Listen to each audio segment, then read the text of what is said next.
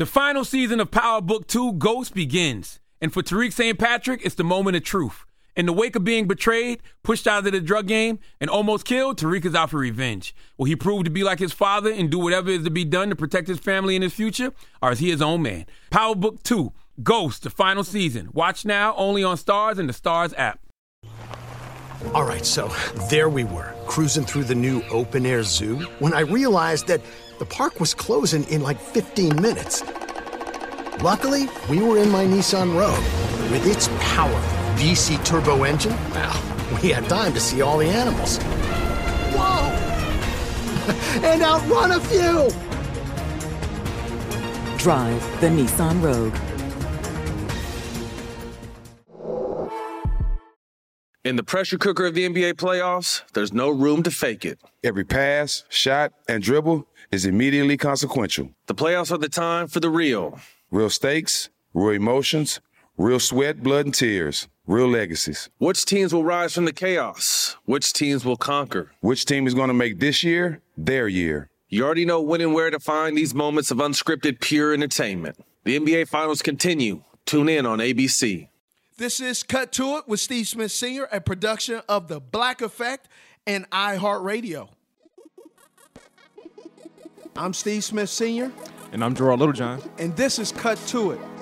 Cut to it, cut to it, let's get down to it, cut to it. We ask the questions you always want to know, but no one ever asks. Let's cut to it. You know it's on. If you ain't heard about it, then we're about to let you know. Cause you know it's on. It's on. Cause you know it's on. Being a football player, my task is as a wide receiver. I look at the linebacker, I look at the safety, then I look at the corner. I already know what defenses they will play based on set alignment, the route I have, and how I should do it. I am able to look at that, fix the problem, and then run my route. I look at life like that, and it's so hard to do. Well, the strive for excellence that you put on yourself. Let me tell you something. That you are undermining, you are undercutting, you are using the wrong words. Do you want to know what I realize I am?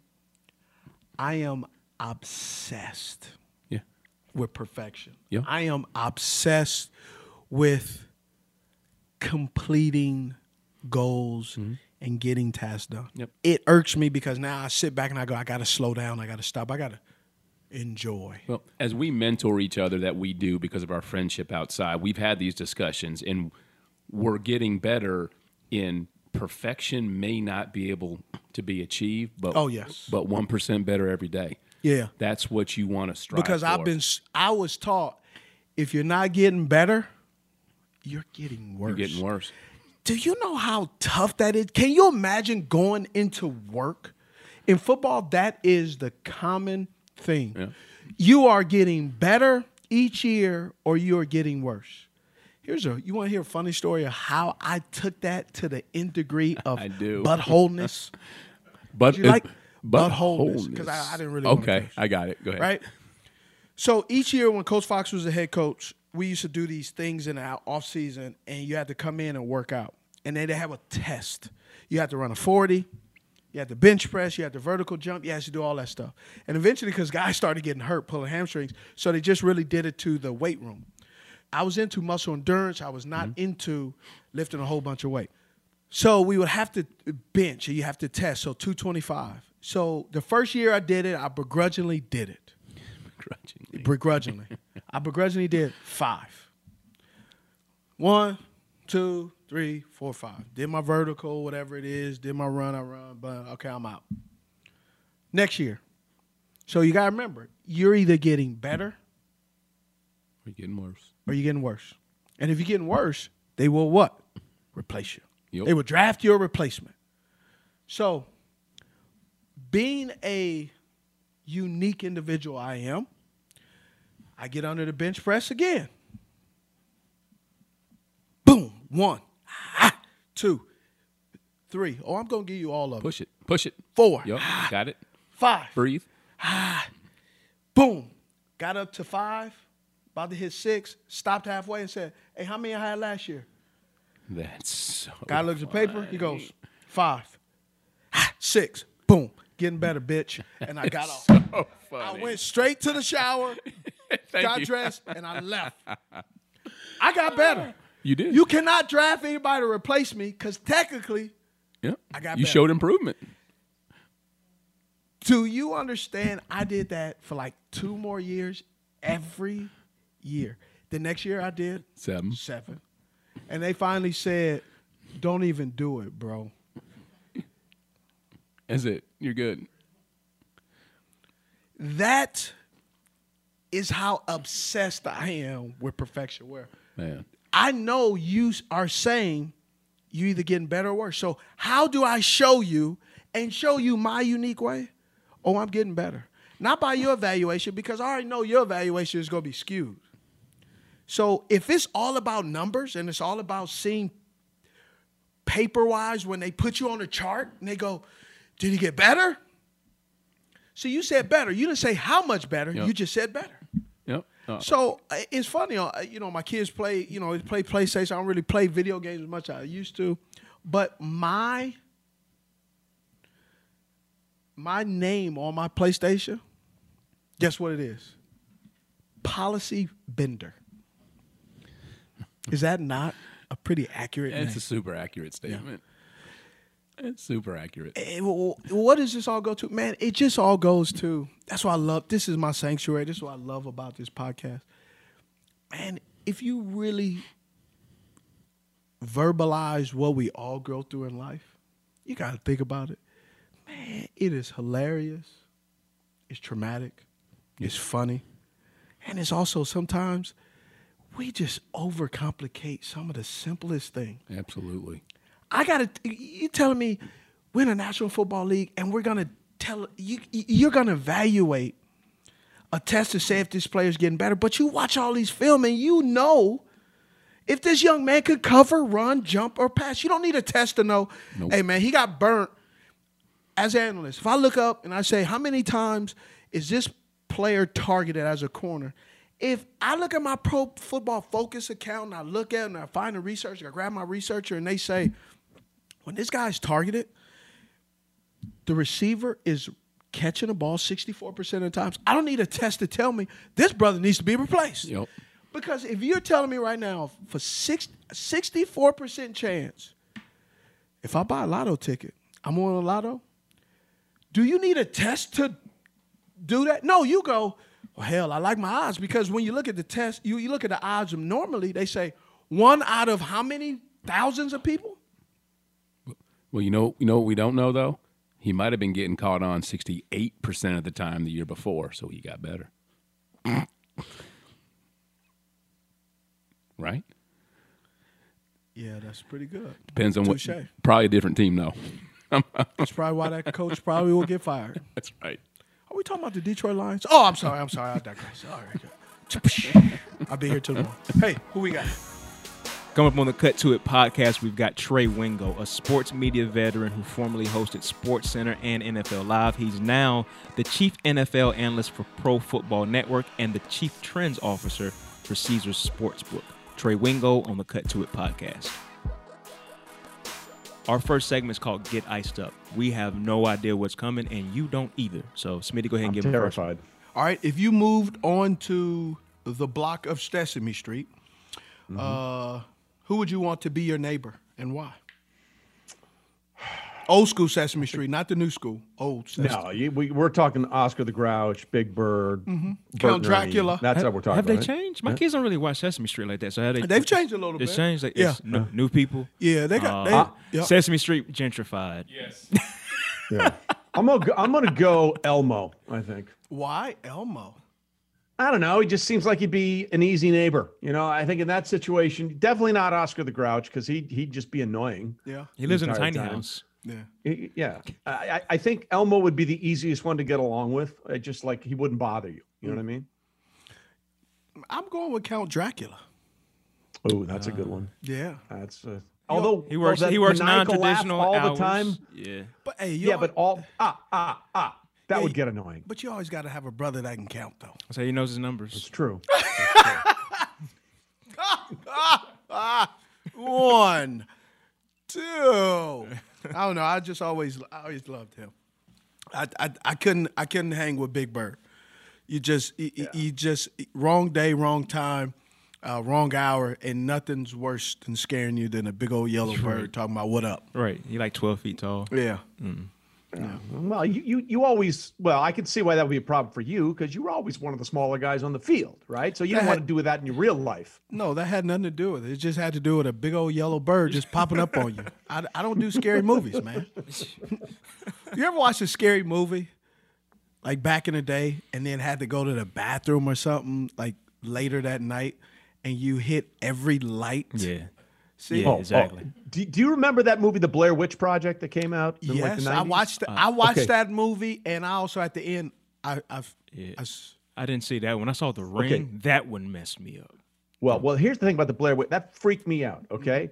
And then I went home to my house, which was backing up to the woods, and I was the only one in the house, and I'm like, I'm legit terrified to walk into my house right now. And think about it. And if Big Bird came out, what was your response? Oh, no. See? No, that's a hard pass from me. Thank you. It ain't like Big Bird is armed or anything. Like, man, when you scared, you don't have time to process. Well, is he armed? Is he unarmed? Does he have a knife? I got a big yellow thing around me when I'm terrified. I don't need that. Life is hard enough. Yeah. All right. What's your favorite time of the year?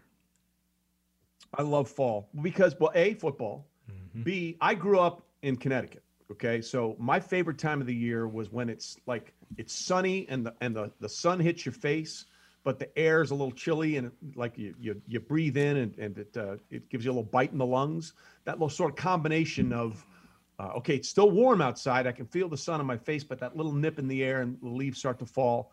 That's my favorite time of the year. I've never heard of a bite in the lung, and I'm not sure that I want to indulge in that conversation. A little chilly when you breathe in the cold air. A bite in the lung. I don't know where you picked that up from, but I don't want it. Done. Well, you look like you're dressed for fall right now, so yeah, You're looking real ski-ish. I like to ski. Real ski-ish. Yeah, I like it. This actually is a golf jacket. No, okay, nice. Yeah, a lot of people don't know. So. Yeah. Either way, you prepared. Yeah, I am. If you can instantly become an expert in something, what would it be? Well, I'd sure as hell like to figure out my driver. I'll tell you that much. That thing's going all over the place. Yeah. Same. So that place, I talked to some of these golfers and I'm like, well, I'm trying to move the ball left to right. So I did this. I'm like, I'm just trying to hit it, man. Yeah. Like I'm trying to see it go that way. Mm-hmm. So there's nothing worse. Like I play a lot of golf. There's nothing worse than when your driver's not working, right? Mm-hmm. Because then you're just like you're scrambling. You're dead you think from about the every get-go. shot like too. Right. Like if you people say putting's the most important thing, maybe for pros, but for amateur players, if you can't get off the tee, the game sucks. And it's just like, well, I got to pitch it out or I got to work it around a tree or I got to hit out of a bunker. If you can't hit a fairway off the tee, it's like being down 20 points at the start of the first quarter. So if you're not good off the tee, are you one of those golfers where you find yourself explaining your game for the next 2 or 3 holes? Here's that smile said yes. That smile said yes. Man, usually it's not this bad. I don't know what it is about today. Look, he's grinning. Here's what my pro once told me. He said, here's Trey, what happened. What had happened was he told me, he said once, Trey, you're the best multitasker I've ever seen. I've seen you like do this while you're doing an interview and doing all that. You can't do that when you play golf. Yeah. You can't think when you play. That's why Dustin Johnson's a great golfer. He doesn't think. Okay. So I think too much out there, and I get in my own damn way, and it drives me crazy. That's what you're telling yourself, huh? Well, because what else am I going to do? Just say I suck at it? That's always a good one. I'm not great at it. I don't want to be that honest yet, Smitty. Look, I enjoy golf, whether I have a good game or bad game. I love getting on the course. I do too. Removing myself from people, right? Just the day. Oh, hey, this happened. No, oh, sorry. Yeah, it's good for you. I'm on 18 right now. I'm just I'm 9 here right now. Even 9. I'll just do 9 just to get back to the day, but I enjoy it. What I really love, some headphones and a driving range. Yeah. Yep. Yep. I can go out there. See, that's interesting you say that because there's 2 kinds of golfers, right? There's the kind of golfers that just show up and play. I could be that sometimes. Right. Doesn't mean anybody off the tee. Yeah. But see, what you're telling me is you're about the grind, because the guys that go to the range and want to put on the headphones, they're about the grind, and they're about figuring that part of it out before you even step onto the golf course. You know, I'm not even gonna go there. You know what I enjoy? The peace. Man, there's sometimes I believe this weekend I maybe get on the course and somebody's new album is coming out too. So I'm really excited to go through Two birds, one stone. Go through Adele's album and get on the driver on the driving range. Heard her performance last night was dope. Recorded it. I'm gonna watch it later I hadn't today. seen it either. Recorded it. So, all right, last one. Okay. Favorite ice cream? Wow. When I was a kid, there was a Baskin-Robbins flavor called Golden Vanilla, which I thought was the greatest. It's just like extra vanilla. It was like extra vanilla-y vanilla. But I sort of gravitated away from that. I like something with a little caramel in it and like something a little crunchy, whether it's Moose Tracks or some Oreo cookies. Give me a little vanilla with caramel on the inside. A little texture. Crunch. Huh? Yeah, a little texture. I'm about bringing things together. Okay. Oh man, that's that unity flavor, huh? What you got? Come on. See, the way my stomach is set up, I don't do ice cream. So unfortunately, you found out that your stomach doesn't do ice cream. I mean, I probably do like maybe cookies and cream, but I don't. There you go. Ice also cream, solid. Yeah, ice cream Very for solid. me. Nah, get out the way. You seriously? Then this is very. You're like the first person I've ever met who said he doesn't like ice cream. No, I think he likes ice cream. I think the can't- people I can't around do- him don't want would me to prefer have- him not to have ice cream. I'm lactose. There's a thing that would have. Okay. Yeah. I'm lactose. Like he can have ice cream. Got it. It ain't gonna go well. Or when I do get it, like I got to get like the super kids, like my daughter Mia, she's 7. Like my daughter, but even smaller than that. Like I just can't. I don't do a lot. Have you done the other kinds? The coconut and all that? I just don't venture out because now my mind is to where like I just don't really do ice cream like that. So I really don't. And we've been in different places. Like I'll never get it. I'll never get it. Man, I got one that's is dairy free. It's coconut and it's pina colada with pineapples in it. But that's like pina colada. That's not ice terrible. cream? Is that like some sherbet? Bro, it's with coconut milk. Oh, okay. So if I thought it was like that old school, like your grandparents used to eat the sherbet. Yeah. Oh, sherbet's awful. Sherbet's awful. Sherbet, you're right. You never saw your grandparents eat sherbet? Maybe it was just my sherbet slander. It's slander. All right. Mark that off the list. I don't think we're gonna get a sherbet. What so man, what's been going on? How's life been? Life's good, bro. Yeah. We're just keeping busy during football season, doing a lot of stuff, and this is like I said, it's my favorite time of the year. I don't know what I would do if I didn't watch football. So my favorite thing to do is sit my ass on my couch on Sunday and watch all the games and chop it up with people. I mean, do you watch every game? I watch as many of them as I can. Obviously the red zone is the greatest in the history of television. It's the greatest thing ever. Like when Tom Brady was suspended for those 4 games in 2016, that was the first time he watched the red zone. He was like, "Oh my God. Like, how did I live without knowing that this existed?" I still haven't watched the red zone. You haven't? No. Oh, it's awesome. Is it? I mean, it shows all your scoring plays. Yeah. It's football on every drug you can possibly imagine. That's the only way to describe it. It's just like rapid fire. Bam, bam, bam, bam, bam. It's great. If a network took pre-workout, that's what red zone is. Yeah, exactly right. It's like oh, we got a 3rd and 6 over here. Wait, we got a 6-yard pass over here. Wait, they blocked the kick in Dallas. How did that happen? Oh my God! Did you see that play by Justin? So anytime you cross over into the bam, 20, bam. once you're in the red zone, it will break to. Or if there's like someone's immediately in a scoring play, so let's just say it's it's 1st and goal from the 2 and Tennessee's, but I awesome. have the channel. I've never watched it before. I think you would like it. Well, I have think to. It would appeal to your inner nature. Here's the only problem: I have to know some of the small details that other people don't pay attention to, so that won't show me in red zone. Like, so I was gonna say, just so if you're looking for that, then you're gonna hate it. But yeah, for the person who's following their fantasy football team, that's why people I think just enjoy it so much. I just learned something. There you go. Yeah, I'm trying to help. You're doing a fantastic job. Yep. By the way, before we go any further, can I tell you something about the guy you do the podcast with? Which Let me guy? tell you something about him. You. I want to tell your coworkers. Oh, okay. I was gonna say. I was about to say. How do you know G? No. And what did Joe Hey, man, do in booking? My What did backstage reputation show? precedes me. No. Just so you know, like when I was at the end of my time at ESPN, and there was a lot of stuff out there, some of it true, some of it not true.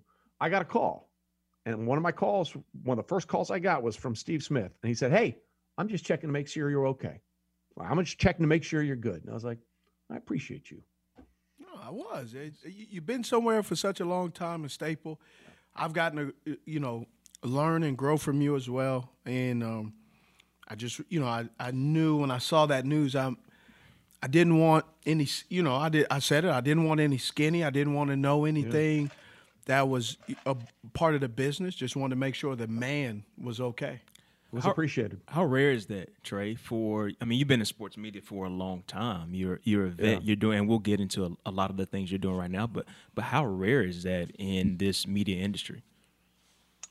It meant a lot to me because obviously he was a guy that I respected and watched and played, and we developed a relationship, over email and text and whatever. So it to me it made me feel like what I did on ESPN all those years, I did it the right way. Mm-hmm. I was never a guy, and this is probably good that I'm not there now. I'm not a hot take guy. Like, I'm going to say something crazy just to see how many clicks I can get, That's not how I did it. That's not how I wanted to do it. When we were doing the show, it was with Herm and Darren Woodson and Mark Schlereth and Teddy Bruschi. We would break down film and we would try to put reason to things, Mm-hmm. The why. And so the why. Why is this happening? Like, I'll tell you one of my favorite episodes of NFL Live, 2014, Monday night game. The Chiefs welcomed in the Patriots, and they kicked their ass. I think it was like 41-14. It was one of the worst beatings in the Bill Belichick-Brady era. And after that game, everyone was saying, that's it. That's the end of Brady. He looks terrible. I had a buddy of mine that I trusted said, he looked like Joe Namath for the Rams. That's how bad Brady looked. It's 2014, okay? So every show was just saying, this is the end of the dynasty. We went on NFL Live that day, and I said, let's pump the brakes, okay? I'm not going to judge a Belichick-Brady team in September. I'm going to judge them in December and January. And, by the way, they went on to win the Super Bowl that year and went on to win a few more and make a few more appearances. So that was always the way I approached it. Let's not just throw gasoline on a fire. Let's look at what happened. Is it fixable? And I always try and play the long game. Always try and play the long game here. Like when people were going crazy after 3 bad games from Patrick Mahomes this season, I'm like, okay, let's just pump the brakes. Yeah. We've seen what he's done for 3 years, and the first 6 games of this year where they were scoring more points per game, more yards per game, had a better third down conversion rate and a better red zone touchdown conversion rate than either of the past 2 years when we went to 2 straight Super Bowls. So I don't think the offense is broken. Everybody calm down. I love Cut to It, and I love it even more when you download us and subscribe. And you can follow us on social media too, Smitty. Where at? That's at Cut to It on Instagram. What about Twitter? At Cut to It. Facebook? Cut to It featuring Steve Smith Sr. What about online? And you can follow us at cuttoitpodcast.com, where you can buy merch and you can subscribe to us wherever you listen to podcasts. I got all my I got all my questions answered. That's what I'm here for, brother.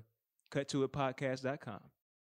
The final season of Power Book 2 Ghost is here, and no one's future is safe. After surviving a hit on her life, Monet, played brilliantly by Mary J. Blige, has to reckon with what led her to almost lose everything and to atone for the life she has forced her children to live. And on the other side of the coin, Davis, portrayed by the multi-talented Method Man, is suspended and on the verge of losing his law license. Desperate to survive, he fully embraces the criminal underbelly of his enterprise and finds himself working for both sides, loyal to whichever one benefits him most. And then, of course, there's Tariq, who finds himself at rock bottom and facing threats from every angle. With his future in the game in serious doubt and his family's safety on the line, will he lean into the St. Patrick name and do whatever has to be done to get back on top? Like father, like son. Power Book 2, Ghost, the final season. Watch now, only on Stars and the Stars app. In the pressure cooker of the NBA playoffs, there's no room to fake it. When the NBA championship is on the line, every pass, every shot, and every dribble is immediately, undeniably consequential. The playoffs are the time for the real. Real stakes, real emotions, real sweat, real blood, and real tears. Trust me, I know what it takes to bring home a championship ring. The regular season is tough, but these games are a completely different level. Now is the time when legacies are made. The best team will bring home the Larry O'Brien Trophy and add their name to basketball history. Will we see a battle between marquee franchises, or will we see a new champ be crowned? Which teams will rise from the chaos? Which teams will conquer? Which team is going to make this year their year? These are the moments of unscripted, pure entertainment that only happen on the hardwood. You've waited all season for this. It's time to take it to the next level. The NBA Finals continue. Tune in on ABC. You know a spot, but not just a spot, the spot. Actually, with the 2023 Nissan Frontier, you know a bunch of them. But the key to these great spots? Being able to reach them in the first place. Your spot is out there. Find your Frontier in the 2023 Nissan Frontier with standard 310 horsepower, advanced tech, and 281 pound-feet of torque. Hey, one thing I get caught up on, I think, for myself is in our production meetings and all that stuff. Man, I get caught on the how we want to crown. Everybody's great. Everybody's done a fantastic job. Me and Irv have had very great conversations on there. He'll be like, "Oh, that guy's great." I'm like, he can't be great if you're saying, well, we paying him, given an individual, I won't say his name, we're paying him $22 million a year. He has 4 years left and $87 million. And we have to limit his throws, and he's a quarterback. How's that great? That's not great to me. If you're getting paid $87 million and we have to limit your throws, I'm not sure if we consider that great. But yet we talk about all these other guys, Patrick Mahomes, they're great. Yeah. And so we just say the word great so much that now, right, I watch, they talk about players, whether they get in trouble or do something, they go, NFL star. And then you look at them and go, man, that dude been in the league 3 years. Right? We're throwing around these names so much. The flowering language. We giving everybody roses so much that the guys who have not earned their roses yet believe now that they're great. Great example, DK Metcalf. And here's my question. He's tired of losing, that I heard. Yeah. But catch that ball going across the middle, son, with your hands instead of them nice pectorials, then you might not be frustrated. Yeah. The other thing that comes to mind too, as y'all are talking about the sports media landscape, I remember I worked in PR in the NBA for a couple of years right out of college, and I remember my director at the time said, "People have it all twisted. People want to be first instead of being right," and that was 2008. And it seems like this, and all social media has done is probably boosted that on steroids. But it's clear, like, what's more important? Is it being first or is it being right? I think it's, can you say something outlandish that people will react to? Yeah. Whether you're absolutely convicted of it. It's about the response more than about the substance. Oh, you know what I'm saying? Yeah. No, I think that. Right. I think that's a big part of it. Ooh, this went viral. The sound, it's almost a soundbite thing, right? You want to get the soundbite. Look at the number of clicks or the likes or whatever, and that's fine. And people get paid a lot of money that way. But at the end of the day, shouldn't it be about something? Yeah. Like, I want it to be about something. Yeah, it was an instant oatmeal take. Yeah. Yeah, exactly. Pour some water on it, watch the steam come up. Oh, I like that. I grew up on oatmeal, so that's pretty good. Oh. All right, let's get into it, man. Trey, where are you from in a place you call your hometown? I was born in New York City, but I grew up. We traveled a lot when I was a kid. My dad was a reporter.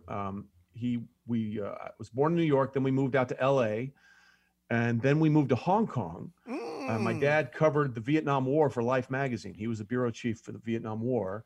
So we lived in Hong Kong for 3 years. And then we moved back to the States, and I grew up in a little town called Greenwich, Connecticut, which was right outside New York City. My dad took the train into Grand Central Terminal every day for 26 years to go to work, and we grew up in a little sort of bedroom community in New York City called Greenwich, Connecticut. Did you take advantage of, the way you were raised? Were there any disadvantages? There's no right or wrong answer, but I just love asking.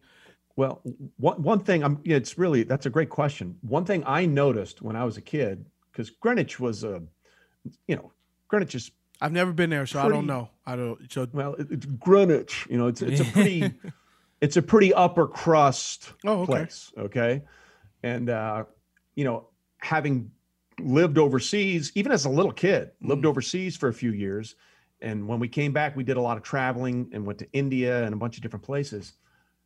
It was easier for me to accept people that didn't look like me than maybe some other people. You know what I mean? Like I was very appreciative of the fact that I was exposed to different things, different cultures, instead of just this is this, And I think that was very. I wish I'd taken my kids and lived overseas somewhere when they were little, to have that sort of same experience, because you do sometimes find yourself in a box. If you I have a buddy of mine who went to high school and went two hours down the road to college. After went to college, went back to law school in the same town, and he lives literally 7 20 miles minutes from where he grew up. 7 miles down the street. Yep. Exactly. He's moved up to a bigger city.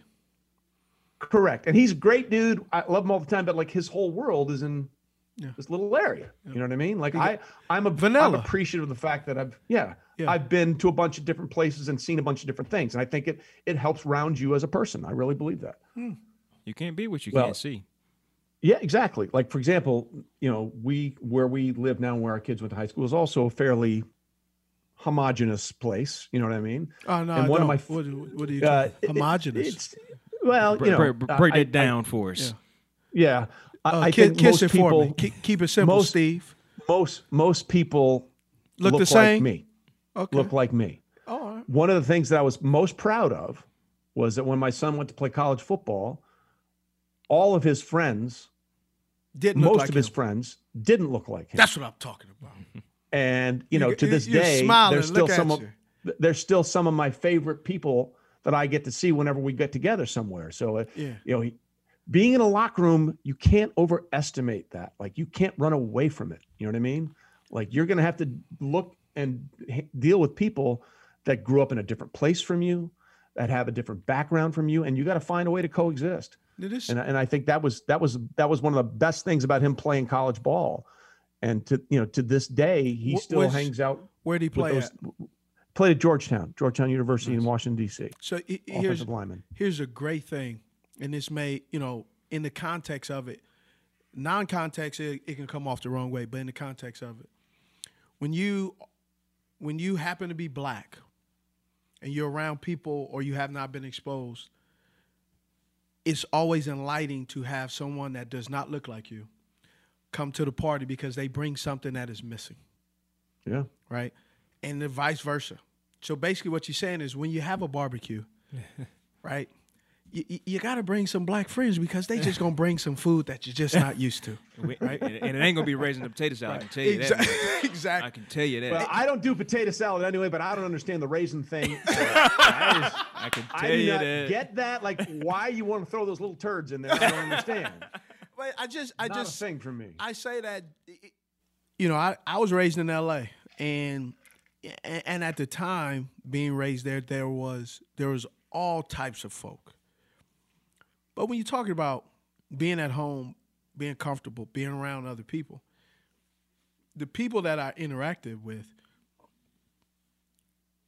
90% of them look like me. Same complexion, same thought, same mindset. And I think, now that I look back, I think that was a disadvantage.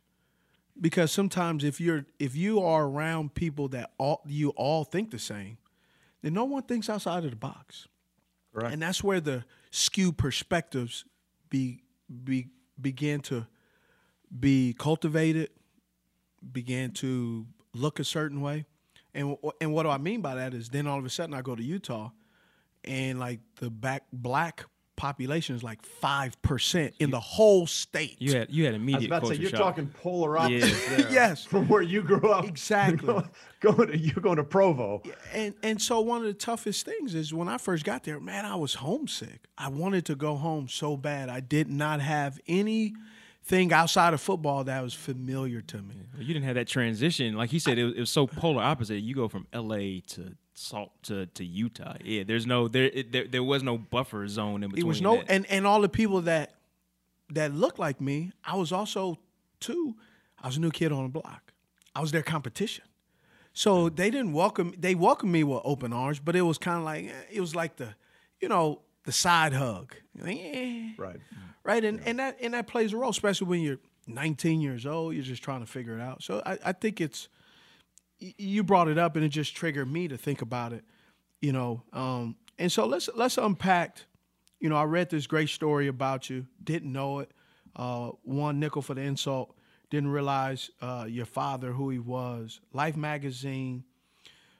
He was there in the Vietnam War to cover the Vietnam War. Several times he would head into the bush for weeks at a time, and you just assumed you'll see him later. But clearly your mother knew there were greater risk. In fact, in the photo of his days in Vietnam, the man to his left of the photo was killed when his helicopter was shot down no longer after the picture was taken. I pulled that out because I think it's really something that really shows, the true essence of the word ignorance, of, lack of knowledge, of understanding. Your dad was who he was, but yet he was bigger than just Hal Wingo, your father. He meant something to a lot of people. He brought a lot of things to the table, but also, too, he brought a lot of nervousness to your mom, right? Yeah, I mean, that was the job, We were living in an apartment, and, she would always get, upset when he would leave. And again, like I just assumed, I'll see when you get back. But, we didn't have cell phones. There was no internet. Nope. He was going into the shit, and you're right. That picture was with him and his friend John Sarr, and the guy in the glasses was the photographer. And I think a couple weeks after that photo was taken, the photographer, I can't remember his name, but his helicopter was shut down. And my dad's still friends with the other guy in that photo. But it was. And the other thing was, like a lot of kids, I played with Army toys as a kid, And I remember one day I was setting up my little plastic Army men all over for a battle, and my dad had just come back and obviously seen some shit. And, he wasn't scolding me, but he was like, I just want you to understand, like, war is not a toy. It's not a thing to play with. So, I mean, I was 6, at the time. You didn't understand. You didn't understand the adultism he was applying to it. Right, but he was trying to instill in me at a very young age that, there are toys and then there's war. Maybe the two don't always mix. No.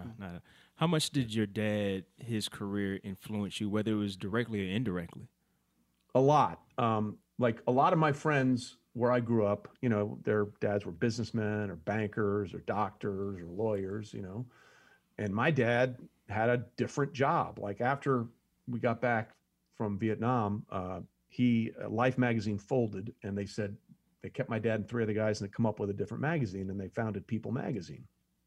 And I would always go when you had school, those teacher in service days, what I mean, where the teachers had to meet and you had the day off from school. I would hop on the train with my dad and I'd go into New York City, and his office was right across from Radio City Music Hall, what was then the Time Life building on 6th Avenue. And, I would go up there and he'd say, hey, run this photo down to the photo department for me. And I'd get one of those little office chairs as a kid, and I'd wheel myself down the hall and drop something off over there and come back. And it was fun. It was different. It was interesting. My dad did something that was different than all my other friends' dads were doing, and I thought it was cool. And so, I have to think that sort of indirectly, just seeing how much fun he had at the job and how different it was, I think it inspired me to want to try and do something different than just, I'll go get an MBA and have an office job and all that kind of stuff. And it's certainly sort of been the way it worked out.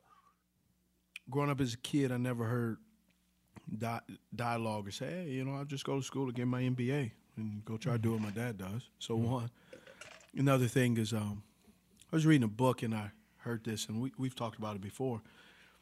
It was something that said that a gentleman, I was reading a book, and he said that he inherited his family heirlooms. He inherited something. And man, obviously in my, playing football and as I've gotten older, I started to realize, like, other than playing ball, like, what are my kids gonna inherit from me? And the more and more I have these great guests like you, starting to realize as the sports world, sometimes as athletes, we're such at a disadvantage because we focus so much on the skill of the sport. But there's so many other areas outside the skill of sport, right? Whether it's reading books or gathering information that has nothing to do with sports. And so just listening to you, like, hearing you were a kid wheeling down the hallways, Radio City Music Hall, and just bring your kids to work day for Trey was, man, that shit on everybody else in his class. Right. He's going downtown on the subway and getting off, and there's all of this stuff. And I'm not trying to, like you said, it's like I remember taking my boys into the locker room. I remember my son, my oldest son, he was a ball boy for the Panthers. And then one of my other boys, he was a ball boy for the Ravens. And that was awesome for them. Yeah, absolutely. Right, but it's just that cool, that part that we just, sometimes we don't realize. And I'm realizing, like, outside of sports, like, what is really going on, right? If you're a sports guy. And we just kind of get bogged down with the enamoredness of the game that there's so many other things going on. Well, I think that's why a lot of guys that played like you sometimes struggle when ball is done. Because everything you did was such a time commitment and required such a focus for you to be as good as you needed to be to keep getting a paycheck. And I like do you remember the center Nick Hardwick who played for the Chargers forever? Yeah. The first year he stopped playing, he was lost. He was like, wait a minute, I don't have to be here. I've always, my whole life was okay. This, you got to be here at this time, and this is the off season to do this. It almost overwhelmed him. Yeah. He talked about, like, I didn't know how to plan a day. I didn't know what to do. And it really got to him. And I think that's a struggle a lot of athletes have, especially in football, because it's such a mental thing as well as physical, that, everything you did was about preparing yourself to be the best you could be to play. Season was all about getting your body in shape to withstand the rigors of the season. That suddenly, when you have to decide to do something else and you have time, it can kind of freak you out, Yeah, I agree with you. Nick Hardwick, center for the Chargers. He was also, I believe, colorblind. Lost a lot of weight. Has great sleeve work. Oh, he one of the best sleeves of But all I do time. believe he's colorblind. I think that's the joke with his sleeve work, that he can't even. Oh, is it really? He doesn't even know how good it looks. Right. Could do it. Let's get down to it. Hey, Gerard, where did you get that T-shirt? You mean this thing? Oh, yes. I got it from cuttoitpodcast.com, where we have exclusive merchandise. Shout out to our guys at 704 Shop. But yeah, you can go on, buy you a T-shirt, subscribe to us wherever you listen to podcasts. The final season of Power Book 2 Ghost is here, and no one's future is safe. After surviving a hit on her life, Monet, played brilliantly by Mary J. Blige, has to reckon with what led her to almost lose everything and to atone for the life she has forced her children to live. And on the other side of the coin, Davis, portrayed by the multi-talented Method Man, is suspended and on the verge of losing his law license. Desperate to survive, he fully embraces the criminal underbelly of his enterprise and finds himself working for both sides, loyal to whichever one benefits him most. And then, of course, there's Tariq, who finds himself at rock bottom and facing threats from every angle. With his future in the game in serious doubt and his family's safety on the line, will he lean into the St. Patrick name and do whatever has to be done to get back on top? Like father, like son. Power Book 2, Ghost, the final season. Watch now, only on Stars and the Stars app. In the pressure cooker of the NBA playoffs, there's no room to fake it. When the NBA championship is on the line, every pass, every shot, and every dribble is immediately, undeniably consequential. The playoffs are the time for the real. Real stakes, real emotions, real sweat, real blood, and real tears. Trust me, I know what it takes to bring home a championship ring. The regular season is tough, but these games are a completely different level. Now is the time when legacies are made. The best team will bring home the Larry O'Brien Trophy and add their name to basketball history. Will we see a battle between marquee franchises, or will we see a new champ be crowned? Which teams will rise from the chaos? Which teams will conquer? Which team is going to make this year their year? These are the moments of unscripted, pure entertainment that only happen on the hardwood. You've waited all season for this. It's time to take it to the next level. The NBA Finals continue. Tune in on ABC. If you're looking for the most epic place on earth, let's start at the base of a massive waterfall. Then trek through the thick jungle. Then climb to the peak of a snowy mountaintop. Then once you get there, keep going. Because with intelligent 4x4 and 7 drive modes and a Nissan Pathfinder, the search is the real adventure. Available feature. Intelligent 4x4 cannot prevent collisions or provide enhanced traction in all conditions. Always monitor traffic and weather conditions. Trey, what got you involved in? I mean, you've told us about your dad and being, working with people. What got you involved in sports? I was an awful football player, and I didn't play for very long. But I listen. I can't explain why I've always loved football better than any other sport. I gravitated to it. I wanted to be. I so wanted to be a football player. Like nothing would have made me happier. But I wanted to do it. Like I love football. I think the only way I can describe it is, to me, it's the ultimate team game. Like baseball is basically a pitcher and a batter, right? That's the confrontation. And if the ball's in play, somebody else gets a chance to participate, right? Basketball, if you have one or two you're good. Of the best players, you're good, right? You're good. Hockey or soccer, a goalie changes everything. Like you could have the greatest attack, but if a goalie's hot or if the goalie's terrible, that basically decides the game. Absolutely. Football is 11 guys in a huddle. They got to be on the same page. And if one guy F's it up, odds are the whole thing goes to shit. That's pretty accurate. That's what I love about it. Like it's the ultimate team game. And the thing that I always say about football too, and this is the thing that is lost in the days of fantasy football. Football at its essence comes down to this. There's one wall of men, offensive linemen. It's going to try and dominate the other wall of men, defensive linemen, that allows everything else to happen. Everything else to happen. And because of that point of attack don't work, you don't have anything. And that's what I love about it. That's what I love about it. Take us through the process in your journey to become Trey Wingo. Because I'd say aim higher. But come on, no. You gotta take the flowers while we give them. Yeah. All right, throw the bouquets. What's funny? It's funny you say that because a buddy of mine just asked me to do something, and it's out now. A bunch of us wrote little snippets of our story in a book. It's called Where They Were Then. It's available on Amazon now, and it's me, Kenny Mayne, Scott Reese, Bill Pito, Heidi Watney, just Scott Van Pelt, a bunch of us talking about how we got to where we are. Like, I knew I wanted to, give you an example. One of my first jobs out of college, I was an account executive at a PR firm in DC. I had a really nice apartment. It was a fun job, sort of. I lived in Washington, DC. It was great. And I hated it. I hated it. Why? I went to the office every day. This was before the internet. And, I'd just read the sports pages. And I'd quit before I could get fired because I knew I was going to get fired because I wasn't doing anything. So I went back and moved into my parents' basement and got a job at 30 Rock, giving guided tours of the building at NBC and all that kind of stuff. And so I made a demo tape and sent it out. Wait. You're name dropping and just talking. First, I get it. I get a job out of college and big accounting firm. Quit at a PR firm. Yeah, PR firm. And I'm still. I don't know how you do PR before the internet. I don't know how that. My mind does not wrap around how you did PR. Like, where'd you get like a pigeon? Let me tell you how bad it was. Okay, I just sent a press release.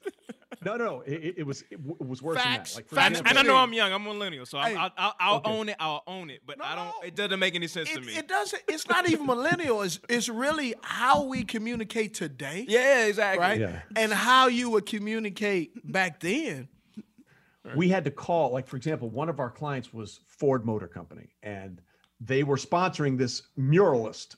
His name was Diego Rivera. He was a very famous Mexican muralist. And the exhibit was coming through. It was my job to call all the newspapers and say, hey, you got to check out this exhibition of Diego Rivera's murals. They're incredible, but please mention that they're sponsored by Ford Motor Company. That was the thing that I had to do, Wow. And it was just. And you didn't do it with excitement. I couldn't fake it. Yeah, I'm saying I gotta feel it. That becomes you got to think it becomes rudimentary. Like you're Yes. all it becomes monotonous. You got to do it every I think a single young- time. Picking up cold calling. Like, oh yeah, Young Trey, Cold calling's the worst. man. Young Trey Ringo. I think his care meter was really low. It was not great, Bob. It was not good. Yeah, young I was like, Chief. this sucks, man. I got to find something else to do. He wasn't Trey. He So turned anyway, to T-Dub after that. Yeah. T-Dub. I actually was offered a really nice job by a guy named Mark McCormick, who founded the company called IMG, International Media. Yeah. Created sports marketing. We're gonna have to get a name drop counter, I was like over on the there Drink like- Champs I was- episode. I was like, I know that name. Oh yeah. I mean, I don't know him like you, but I you know, heard that name. Yeah. I heard. Well, he of the wrote guy. he wrote these two famous books, Everything the Harvard Business School Didn't Teach You, blah, blah, blah, blah, blah. So he offered me a job, and I was going to like travel and go to Wimbledon and help them sell their Wimbledon clothing line. And they had these very famous pens, Cross pens were a big deal. And they also licensed them and all that kind of stuff. And it was good. It's going to be a good job, but I didn't want to do it. I was like, I have to try. Like whether or not I succeeded in doing the sportscaster thing almost was irrelevant. If I didn't try, I couldn't live with myself. You know what I mean? I had to try. If I failed, I failed. No big deal. I took a shot. I didn't want to be that guy 20 years down the road, sitting in an office, calling people to talk about Ford Motor Company sponsorship of an art museum, thinking, what if I had done this? So I had to try. So I turned him down. And I always tell this story because it was a long road to get there. But, 20 years later, after I was at ESPN, IMG called me and they wanted to represent me. And so it kind of came full circle. They offered me a job and I said no, because I wanted to try this thing. And apparently it worked out so well that they called me back and said, we'd like to represent you. Wow. Take us through the process. How do you become? And let me pause before I say that, because today, being a Sports Center anchor, it's all right. I think it's okay.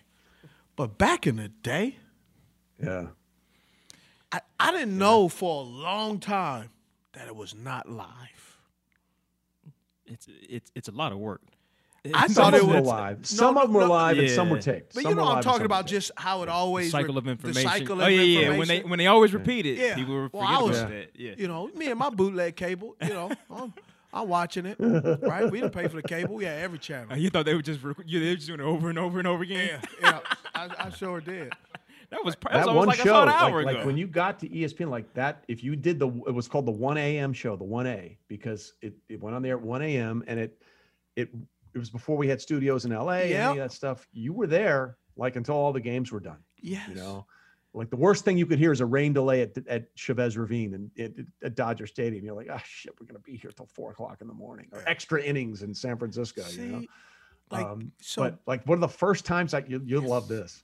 One of the first times I got to do that show, because you're like you said, you're on for 12 hours. Like people will watch and they'll see who you are. It was when John Daly was going through his first bout with all his booze and everything. He'd gone the year before at the Players Championship and like gotten hammered and messed up the condo, and it was just a bad scene. So he came back the next year and he was trying to be sober. And I wrote this poignant lead in about, this is gonna be his struggle and all this kind of stuff. And the line I was trying to say was, right before he teed off, he got his coin signifying he'd been, sober, booze free for a year. He'd been sober, right? But I typed it in. I said he received his coin signifying 1 year of alcohol-free living, which was a really clumsy, stupid way to say it. So when I got on camera, I said right before he teed off, he received his coin signifying 1 year of free alcohol. Oh. And I could just feel the blood like rushing out of my face. I'm like, well, that's it. This is the last thing I'll ever do at ESPN. I'm done. And we got into the highlights, and the producer says, yeah, we're going to need to fix that for the re-air. I was like, no shit. Yeah. Got for the re-air. Got a chance to do that. I thought I was done. I thought I was done. So how, take us through the process, become a Sports Center anchor? You know, it's funny. There's no blueprint for that. Like, I can't tell you, like, for example, I never sent a tape to ESPN. I was working in St. Louis at a local TV station at the time, and I got a call from the guy who, at that point, his name was Al Jaffe, who ran the talent recruiter for ESPN. And he's like, we'd like to bring you in for an audition. I'm like, how did you find out about me? I didn't send you a tape. And he said, I don't know. You know, someone sent us a tape. But I didn't have an agent. So someone else had sent him a tape. Like Kenny Mayne infamously tells a story, like he sent ESPN like 1 million tapes, and they were like, nope. And eventually they said yes. I got a call out of the blue. I have no idea how this guy heard of me, who sent him the tape or whatever, but that's how it got started. And then I got up there and I did some shows, and some people liked it, and they moved me on to another show. And that's the weird part about the business. Like I can't tell people if you do this, and this. Correct. It's not linear whatsoever. It doesn't work that way. Yeah. Like, you know, if you want to be an accountant, or you want to be a doctor or civil engineer or whatever, you know, well, you do this, you go to your grad school or you go to law school, and then you do your internship as a medical assistant somewhere, and then you pass your MCATs or whatever. There's none of that. Either they like you or you don't, and you never know what someone will like and someone won't like. So that's the hardest part about it. You know, I loved him, respected him. It was great. Tell us, what was it like to work next to and with Stuart Scott? Yeah. I always tell the story, and it sort of defines who Stuart was for me. And he's obviously a very different thing to a lot of different people. When I first started at ESPN, make a really long story short, some guy wrote an article about me, and he sort of transposed some things, and it made me sound like a total jackass, which it didn't. But there was a line there. He said, I guess as the new guy, you're going to have to get Dan Patrick's coffee. And I said, well, I hope not to be the towel boy too long. And he put in the article, Wingo hopes to arise and not be a towel boy at ESPN. And so, like, it was insulting to everybody that was there, which was not my intent at all. It was a misplaced headline. But anyway, so everybody was giving me like tons of shit when I first got there. And they actually signed a towel and with nasty comments on it, said they'll pick up my laundry, all this kind of stuff. The only thing Stuart said on the towel was welcome. That was the only thing he said, was welcome. And everyone else was sort of like, hey, screw you, new guy, you know? And he was very cool about it. Yeah. And so we did a few shows together. And but like, I want to be clear, Stuart and I were not like best friends. We were acquaintances. We got along. But remember, we used to do this thing called ESPN The Weekend? Yeah, Smitty, did you ever go to one of those? In Florida, Disney World? We used to bring everybody down for Disney World, ESPN The Weekend? Yeah. I used to go to that. Yeah. Oh, yeah. So anyway, one year. That's when they used to give us the tour guide and all that stuff. Yeah, absolutely. Absolutely. It was the first year was, I think, 2002, 2003 when we lost Super Bowl. So, yeah, I started going. So we did that for like 10 years in a row. Yes, and one year, Stuart and I got down there early before anybody else, and we didn't have anything to do. So I was like, you want to go play golf? So, yeah, let's go play golf. So it was just Stuart and I. And, we just started talking and having a great time. And, cart girl came around, had a few cocktails, had a little more fun. Game got worse, got more fun. And by the end of the day, we were rolling literally and just having a blast. And, we did whatever we did that weekend, and we came back and I saw him in the hallways at Bristol and said, hey, that was really fun. Let's do that again. He goes, absolutely. Let's do that again. Well, like 2 months later, he got sick, and that started it. And we never had that second round of golf. And I always say I would have given anything to have another day like that with Stuart on the golf course. And I say that to just tell people, when you say you want to do something, do it. Don't put it off, because you never know. Like, you never know. I take nothing for granted anymore. And that's sort of where whenever someone asks me about Stuart, I tell them those two stories, that he was couldn't have been nicer to me when I got here. And we had so much fun, and we saw each other in the hall. And we're like, hey, that was great. Let's do it again. Then he got busy, I got busy, and then it all went to shit. So, just take the time. You're in an always on profession. You talked about the 1 a.m. sports centers. How do you unplug in an industry that's quote unquote always on? That's hard. I'm a big believer in work-life separation, balance of church and state, for lack of a better term. I tried to, when I wasn't working, and this is when the kids were younger, and obviously, it was important, to make sure that when I wasn't working, I was present, with the family. And that was hard. That's why NFL Live to me was the greatest gig of all time, because it was Monday through Friday, and it was my favorite sport ever. And I got to talk to people like Smitty all the time who would come on the show. And, but I was there. I was able to get to the games. I didn't miss a concert for my daughter. I didn't miss my son's games, whether 6th grade, 7th grade, high school, college. I went to all of them, that meant something to me. You have to have something away. Like, you can't just be about work. If it's always about work, you're missing something. So I always wanted to make sure there was something else that I was putting my time and effort into. Who is Trey Wingo off air? Sadly, he's just as stupid.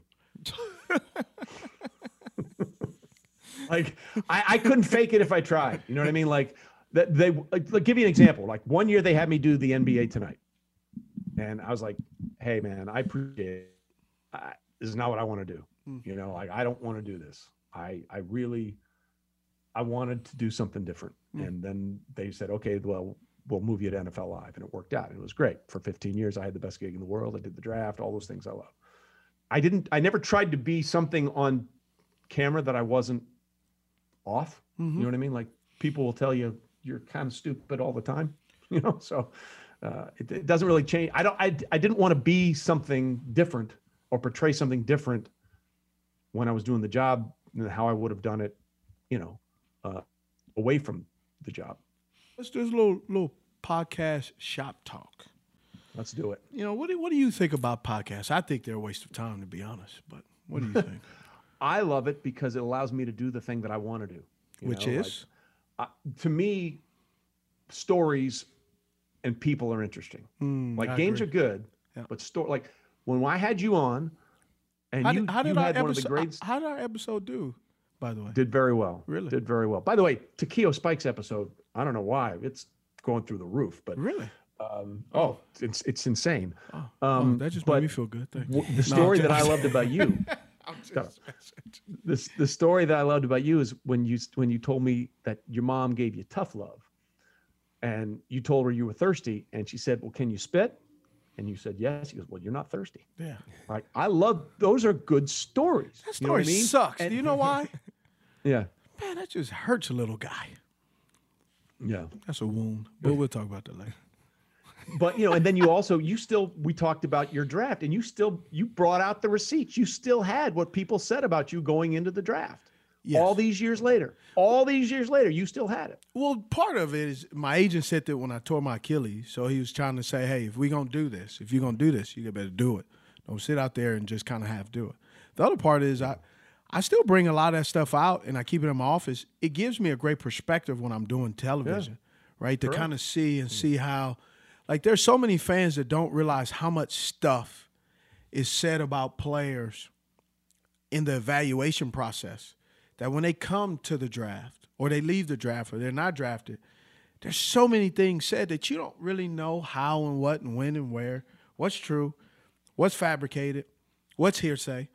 And so I just love the fact that I was able to read it and how so much one scout said this, another scout said that, and it was like, but I'm still 5'9", and this is what I present. That's it. This is who I am. And so I just, it's a great reminder sometimes. I don't say it on TV. It just kind of really shows me 32 teams, 32 different general managers, 10-plus scouts, pro and college on each team, and they all have different evaluation processes that we would say when we're sitting there looking at it. You can say right now, what is the process that the Detroit Lions have gone through to get where they are today? Yeah. And how come they can't get out of their way, right? But how come New England understands exactly how to get the best out of everybody? Why is this team so much smarter than this other team, right? They profit share, they do all this stuff, and they can't get themselves out of their own way.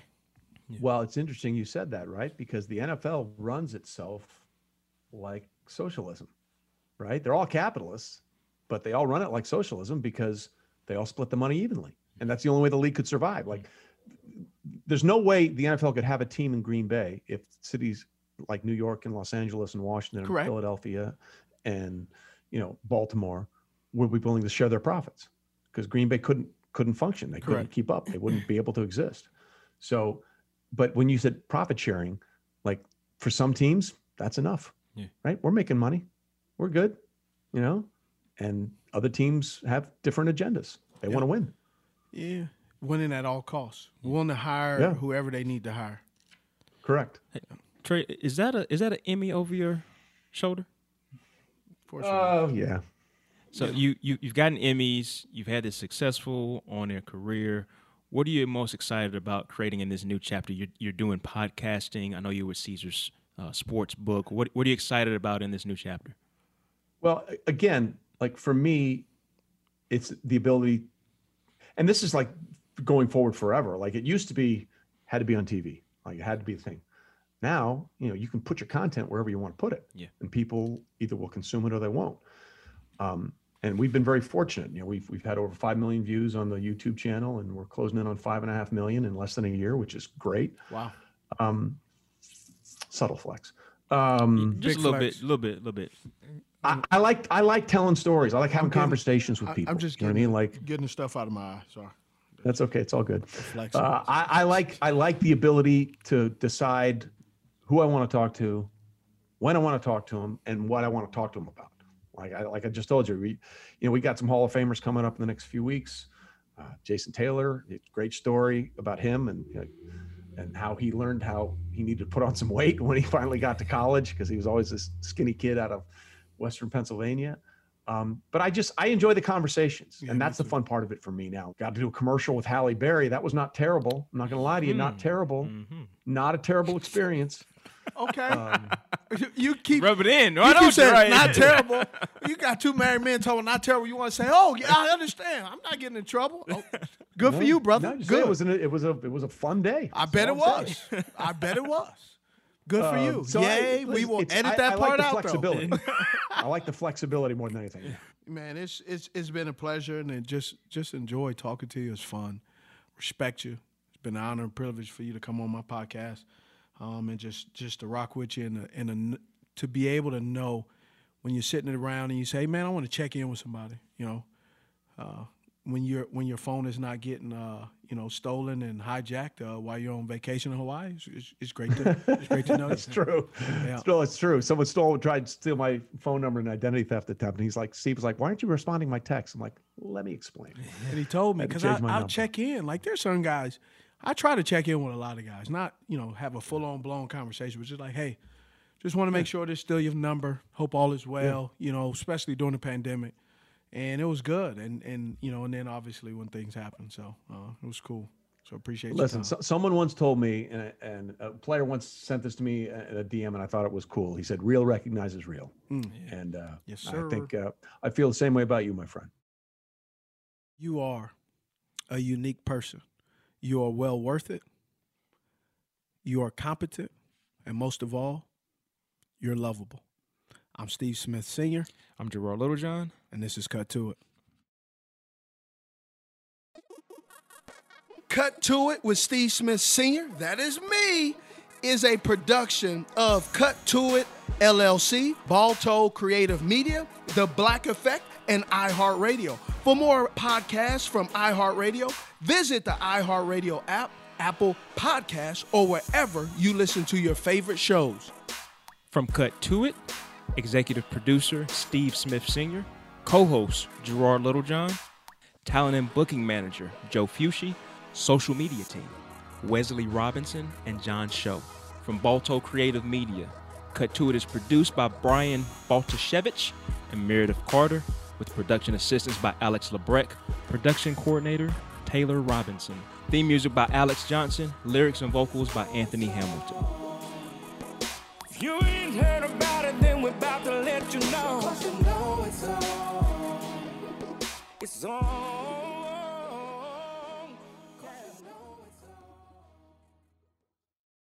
This episode is supported by FX's Clipped, the scandalous story of the 2014 Clippers owner's racist remarks captured on tape and heard around the world. The series charts the tape's impact on a dysfunctional basketball organization striving to win against their reputation as the most cursed team in the league. Starring Lawrence Fishburne, Jackie Weaver, Cleopatra Coleman, and Ed O'Neill. FX's Clipped. Now streaming only on Hulu. In the pressure cooker of the NBA playoffs, there's no room to fake it. Every pass, shot, and dribble is immediately consequential. The playoffs are the time for the real. Real stakes, real emotions, real sweat, blood, and tears, real legacies. Which teams will rise from the chaos? Which teams will conquer? Which team is going to make this year their year? You already know when and where to find these moments of unscripted, pure entertainment. The NBA Finals continue. Tune in on ABC. There are moments in life that are so special that you have to capture them and save them forever. They are one of those once-in-a-lifetime events like your baby's first steps, the first time you bring your family pet home, or your daughter's first dance performance. With iPhone 15 Pro, more storage means you don't have to delete anything that can become a lasting memory one day. And it's important to be able to share these moments with family members who weren't there to see them in person. Store more, share more, connect with iPhone 15 Pro on AT&T. Get iPhone 15 Pro on AT&T and get an iPad and an Apple Watch for 99 cents per month each. AT&T. Connecting changes everything. Limited time offer requires 0% APR 36-month agreement on each. Well-qualified customers. Other terms and restrictions apply. See att.com/iPhone for details.